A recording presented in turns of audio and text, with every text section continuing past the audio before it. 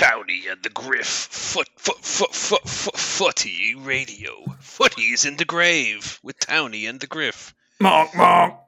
Hello, everybody, and welcome to this impromptu edition of Townie and the Griff on Footie Radio. We've returned from the dead, ironically, to celebrate the death of football as we know it, Joe. Yeah, we have. Thanks for joining me, Pazza. We're back. It's Townie, it's the Griff. We're on our Footy Radio, and I have to say, it's a dark day for football, mate. It is a dark day for the football. Yeah. It's a disgrace, basically, is what it is. Yeah, I saw you initially. Well, we're recording this obviously on what day is it? Monday, Black the Monday. 19th. Black Monday. I've got my black jersey on. Don't worry, it'll be burnt as soon as we finish recording here. The day after all these announcements came out, I saw your tweets before I made any of my own. You seemed very, very upset about it. Yeah. My tweet was a little bit more jokey. I'm obviously not happy about it either, and we'll get into that. But obviously, where this all started was earlier in the day. I was watching the Man United Brighton match. Not Brighton. Burnley. All those real teams. You won't have to remember those anymore. The what are they now? Top 4 contenders in the Premier League, Burnley. And news has kind of started leaking that there was an announcement imminent. Give us your thoughts, anyway. I think it's been coming. I think people kind of look back to the start of the Premier League and the kind of Rupert Murdoch and Sky and all of that bringing money into football. But I think for me, this has come from all of the various owners taking over the clubs, the Americans, the Glazers, your Jim Henry, whatever the fuck his name is, Boston Blue Sox. John Henry, isn't it? Whatever, mate, don't care.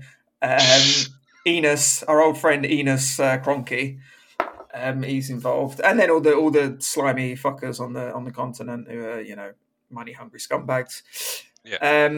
So what they want is basically a closed shop. They want a monopoly.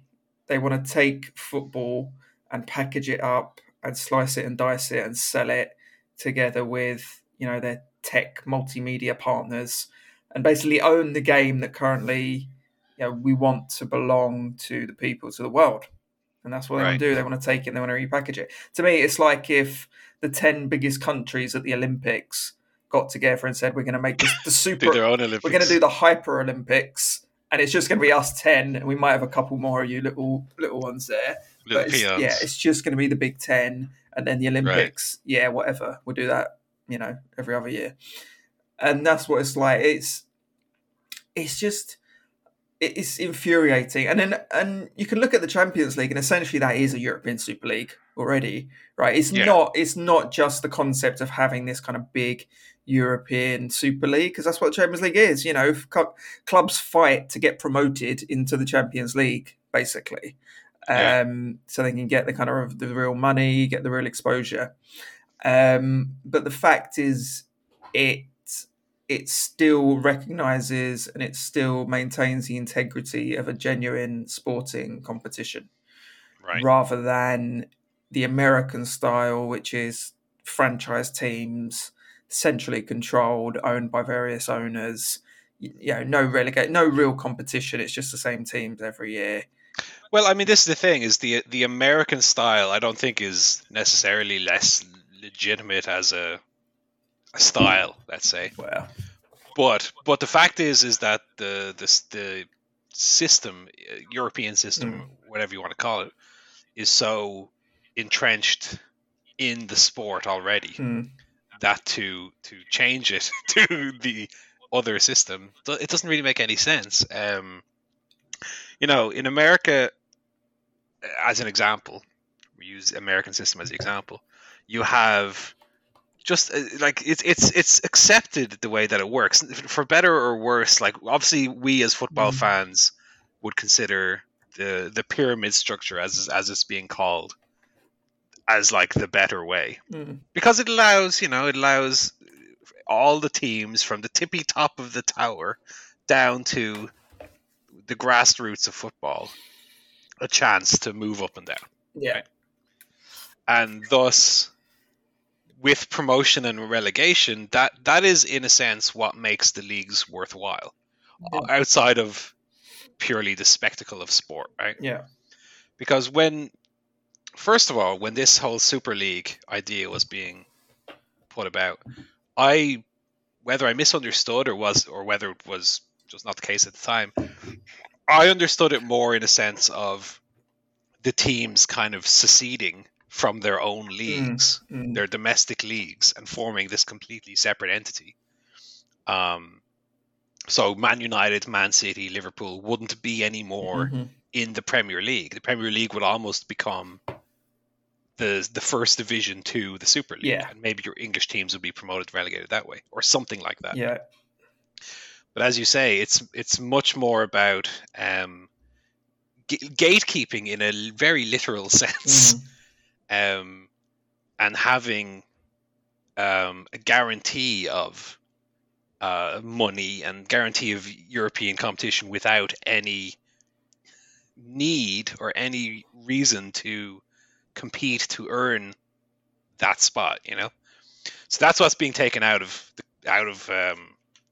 the equation, is the fact to earn your spot in the European Champions League, Super League, whatever you want to call it, and just have a guaranteed, from a business sense, a guaranteed kind of income and a guaranteed cash flow as in regards to the money that comes from European. And you also hear it in a lot of like sponsorship deals and so on. There's often clauses, right? They have to qualify for the Champions League over a number of years and this and that.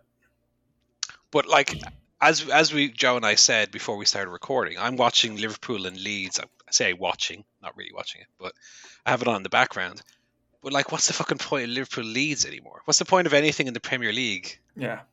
Anymore? Like, part of the appeal of the Premier League isn't just you reach day 38 and someone lifts the trophy. There's multiple sub storylines, or whatever you want to call them. There's the relegation battle. Obviously, there's the top 4, top 6, depending on Europa League spots as well. So to take that out of consideration for how the league works, if the top 4 suddenly is meaningless, what's the point of the Premier League anymore? Like that's to me the thing that really turns me off the idea. Of course, the points that you were making, Joe, about greed and taking it away from the fans and the history of the club is all legitimate and is all true. But speaking purely from a spectator point of view, because I being a fan from outside of the country, let's say I'm a foreign fan. I've only been to one game in my entire lifetime, one Man United game at Old Trafford. So I kind of come to the sport purely from a kind of watch on TV point of view. And again, I don't mean to understate the importance of your points. I just think they're more applicable to you than they are to me. I agree with them, and I'm there as well. But for me, I come to it also from a point of view of like, okay, the thing that I'm watching, what is the real allure of the sport outside of goals being scored and the big match of the weekend? What is the big match of the weekend anymore if ultimately it doesn't mean anything? If ultimately it's an opportunity, if Man City and Man United goes from being title contender, qualify for Europe contender match, into rest your players, you have Inter on Wednesday. It becomes the League Cup, basically. They will treat it like the League Cup. They'll play their B teams. They won't give a shit. And it'll be point. That's why they cannot be in both. They can't be in the Premier League and the Super League. It's just not going to work having them in both. It would be ludicrous. And so I would happily see them all thrown out as soon as possible. They shouldn't be in the Premier League next season, absolutely. Right. Even if they, well, there has to be some sort of sanction, surely, right? you'd think so, or there needs to be some kind of overhaul of how the game is managed. I mean, that's been true for decades anyway. We know UEFA is full of corruption. We know FIFA's full of corruption. We know the local FA's a lot of problems in how things are managed.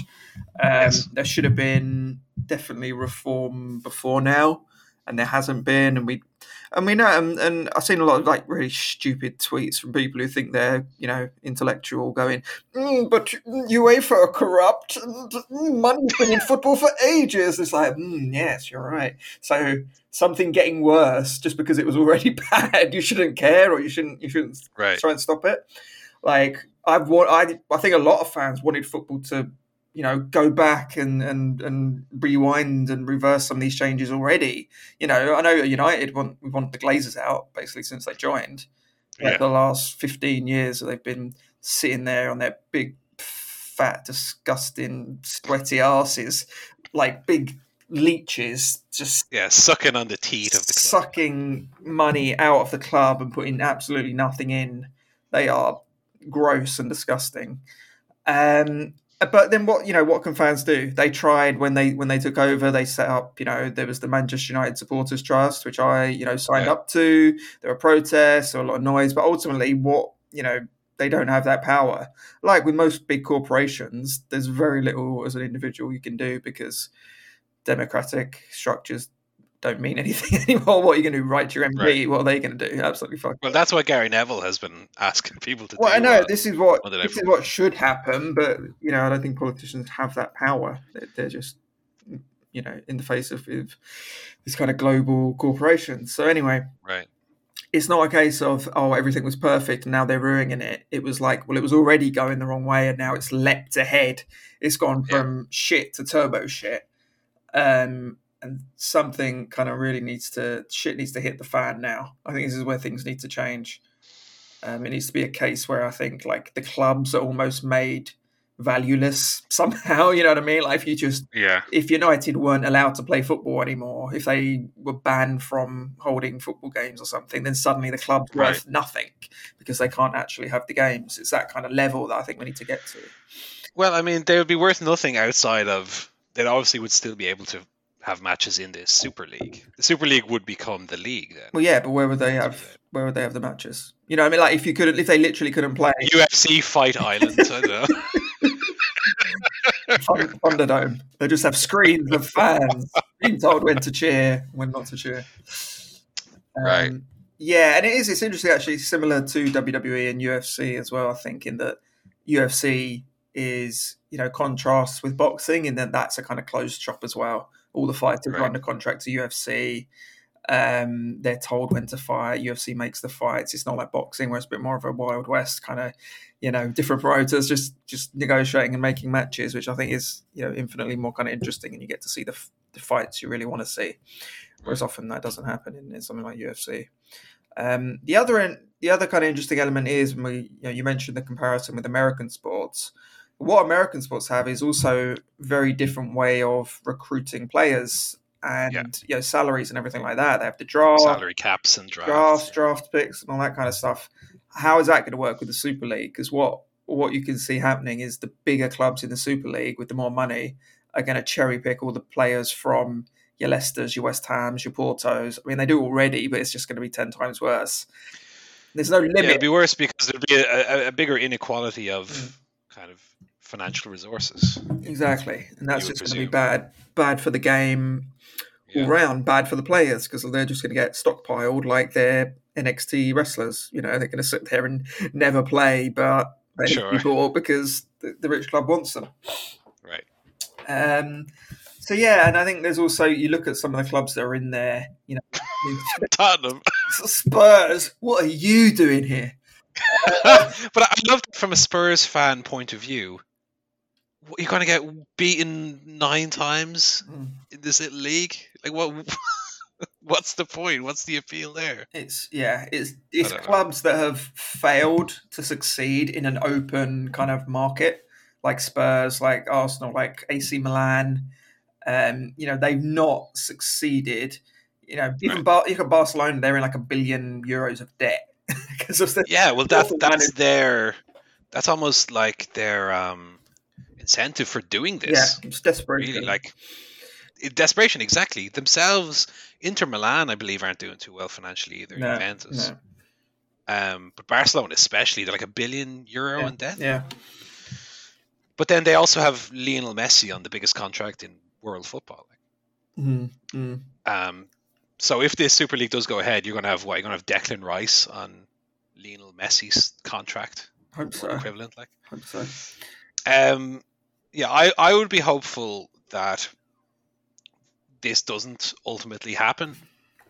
Only insofar as, like, okay, we've never seen a power play like this before in football. In the 140 years the majority of teams have been about.